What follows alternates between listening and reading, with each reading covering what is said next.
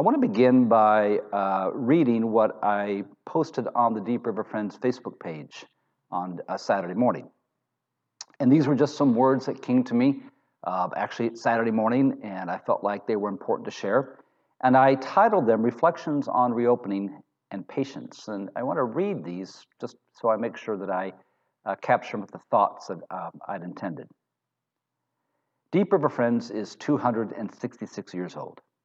In fact, we have been in our present location for 266 years. That's a long time. And think about all the history that has happened around Deep River Friends in those 266 years. The Revolutionary War, the Civil War, the flu pandemic of 1918, the Great Depression, the Great Recession, World War I and World War II, the Korean War, the Vietnam War, 9/11, the war in Iraq, the Civil Rights Movement, desegregation, 45 presidents and 45 administration changes, local and regional changes, the coronavirus pandemic of 2020. I could probably go on, and you could probably think of a lot more, but the main point being is Deep River Friends has withstood a lot of changes over its 266 years. Sometimes it's affected us directly. Other times it's been part of what has happened around us and within our world.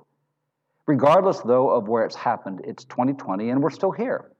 And we're still seeking to serve our community and to make God's love real, which is why, in this moment, patience is our best friend. I know how much folks want to gather again for worship, and trust me, your pastoral minister would love nothing more than to gather with you and worship together in the presence of one another and our beloved meeting house. But back in March, we entered this pandemic of which there were no playbooks and no manuals. We have literally relied on the best information available, the extremely capable leadership of Deep River Friends folks, and the wisdom of God. And I'm so grateful for your graciousness and patience, which is why I'm going to ask for just a bit more patience. Deep River Friends is presently and currently in a discernment process. Many of you participated in our survey, and we thank you for sharing your thoughts. And Ministry and Council will be meeting this Tuesday, May 26th, and prayerfully reflect on your input, as well as take into consideration best practices for safety and health. As a whole, our meeting will listen deeply to God's guidance and wisdom, and through the whole process, our intent is to discern a way forward that will both serve the spiritual needs of our faith community, as well as the needs of the community in which we live. And through all of this, we've never stopped being a Quaker faith community. We've simply adapted how we worship and minister given all the challenges. And we will continue to adapt, learn, grow, thrive, and flourish. And I believe that because I trust that this is what God wants for Deep River Friends meeting and for all communities of faith, I believe this will happen. For as we flourish, so does our community. And as our community flourishes, so do we.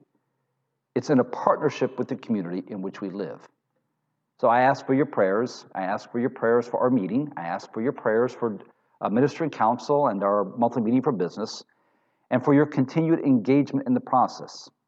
If we're going to discern a way forward, we all need to be engaged in the process. So I thank you for your patience, and thank you for your partnership.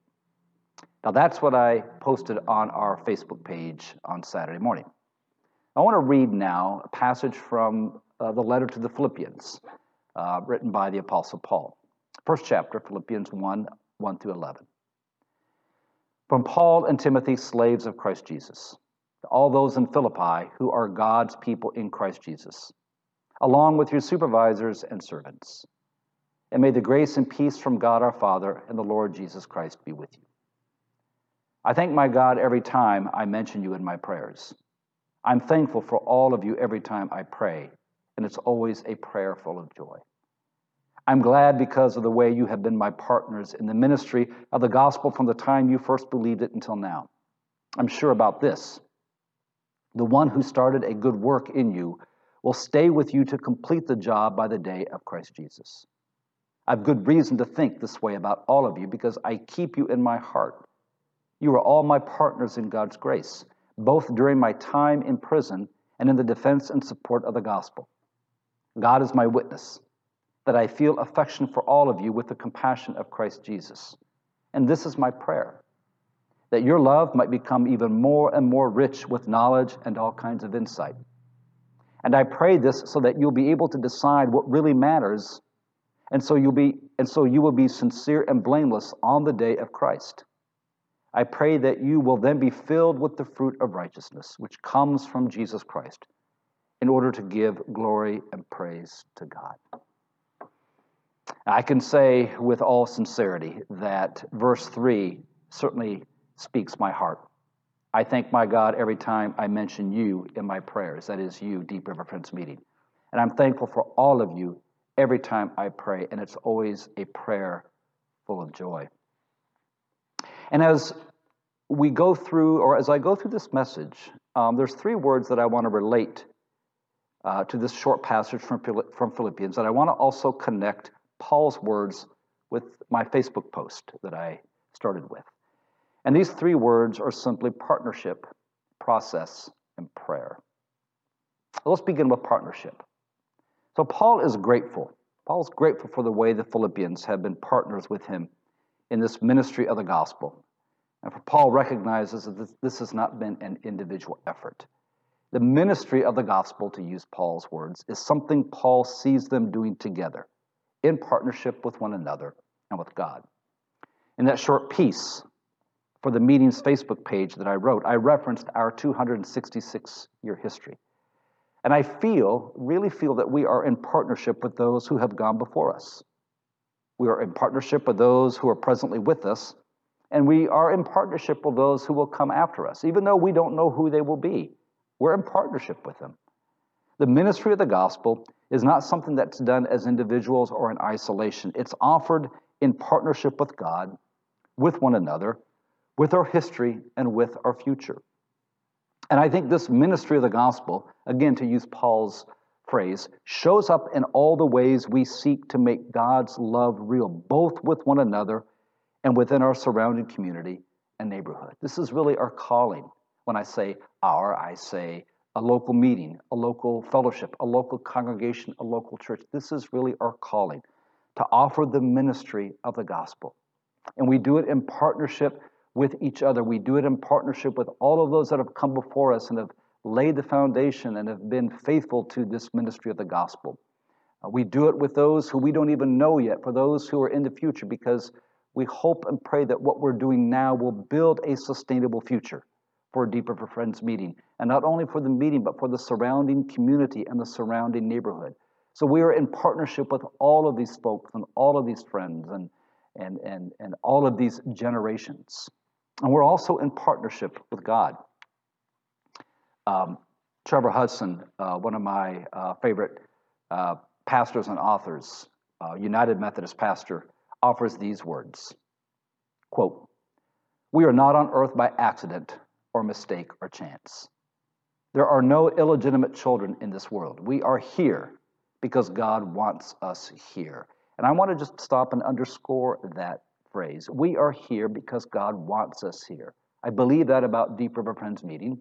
I believe that about me, and I believe that about you. We are here on this earth because God wants us here. And because of that, God will sustain us. Trevor goes on to write, "We have been desired into life. Our very existence embodies God's passionate longing for our friendship. And because we have been made in the image of a relational God, we are divinely designed for relationship. We have been made by love, in love, to love.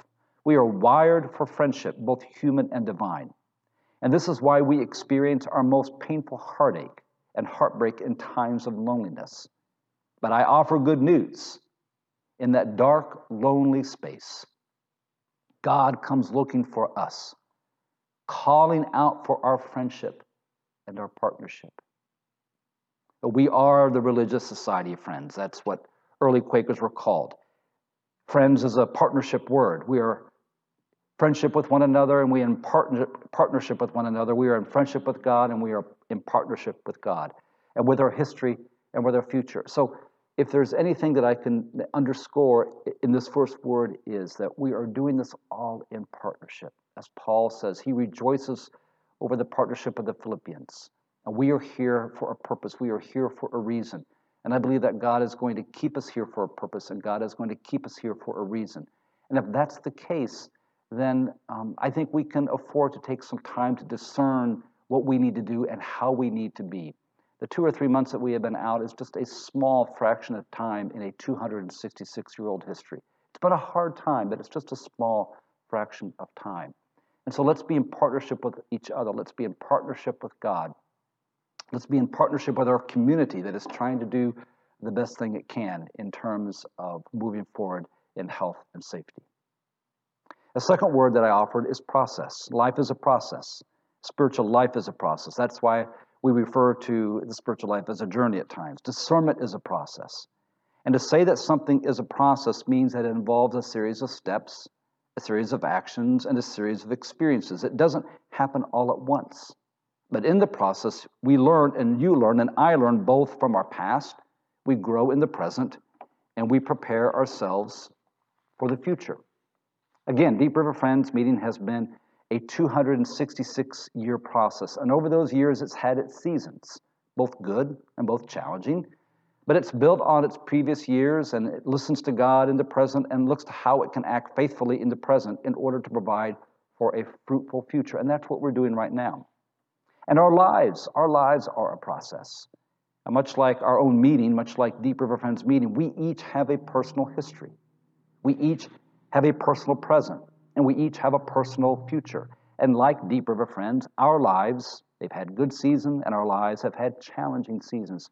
But one of the things that I know we can trust is that in all of the seasons of our life, whether as a fellowship, whether as individuals, God is in all of those seasons. And here's what I want us to remember from Paul's words to the Philippians. He writes this, quote, "I'm sure about this, the one who started a good work in you will stay with you to complete the job by the day of Jesus Christ." In other words, God has started a very good work in all of us. From the day that you and I were born, God started this very good work. From the very moment that Deep River Friends got started, God started this good work. And God will make sure the job gets done within us and within our fellowship. I'm sure you've had those moments where you've hired someone or you've had someone come work on something at your house or some project, and they started the job, but then they left and never came back, and you had to call them, and you wondered if they were going to ever get the job done or complete the job. Maybe you've known someone like that.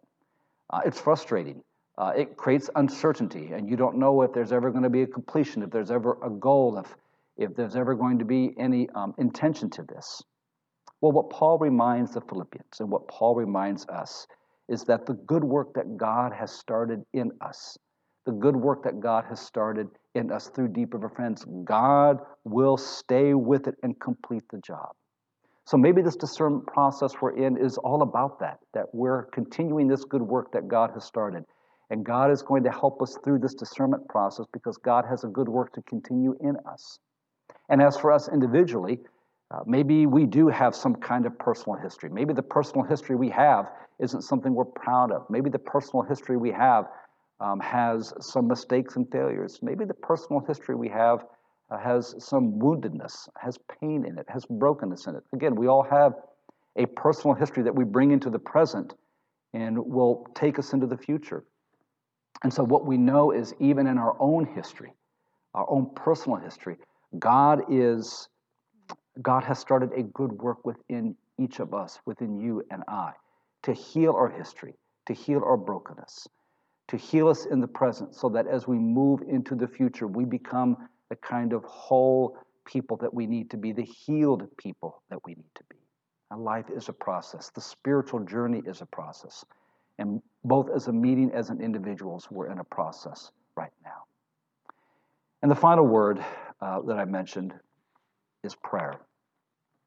And Paul offers these words to the Philippians in the passage that I read. Quote, "This is my prayer, that your love may overflow more and more with knowledge and full insight to help you determine what is best." You know, I've often heard the phrase, quote, "the good is often the enemy of the best." In other words, there's a lot of good things we can do, but what is the best thing that we can do? There's a lot of good things we can do as Deep River Friends meeting, but what is the best thing we can do? And that's always an issue of discernment. Whether it's for our own personal journey, whether it's for our own life as a meeting, with all the good things that we can do, with all the good choices we can make, what is the best thing we can do? What is the best that we can be? What is the best that we can be about?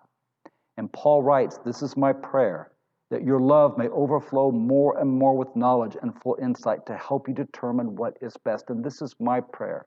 And I hope this can be our prayer, that our love may overflow more and more with knowledge and insight to help us determine what is best for Deep River Friends Meeting, what is best for our fellowship, and what is best for our lives. You know, the deeper we fall in love with God, the more we practice love for one another, the more I believe we will be filled with the necessary knowledge and insight to know what is the best course of action we can take for Deep River Friends Meeting.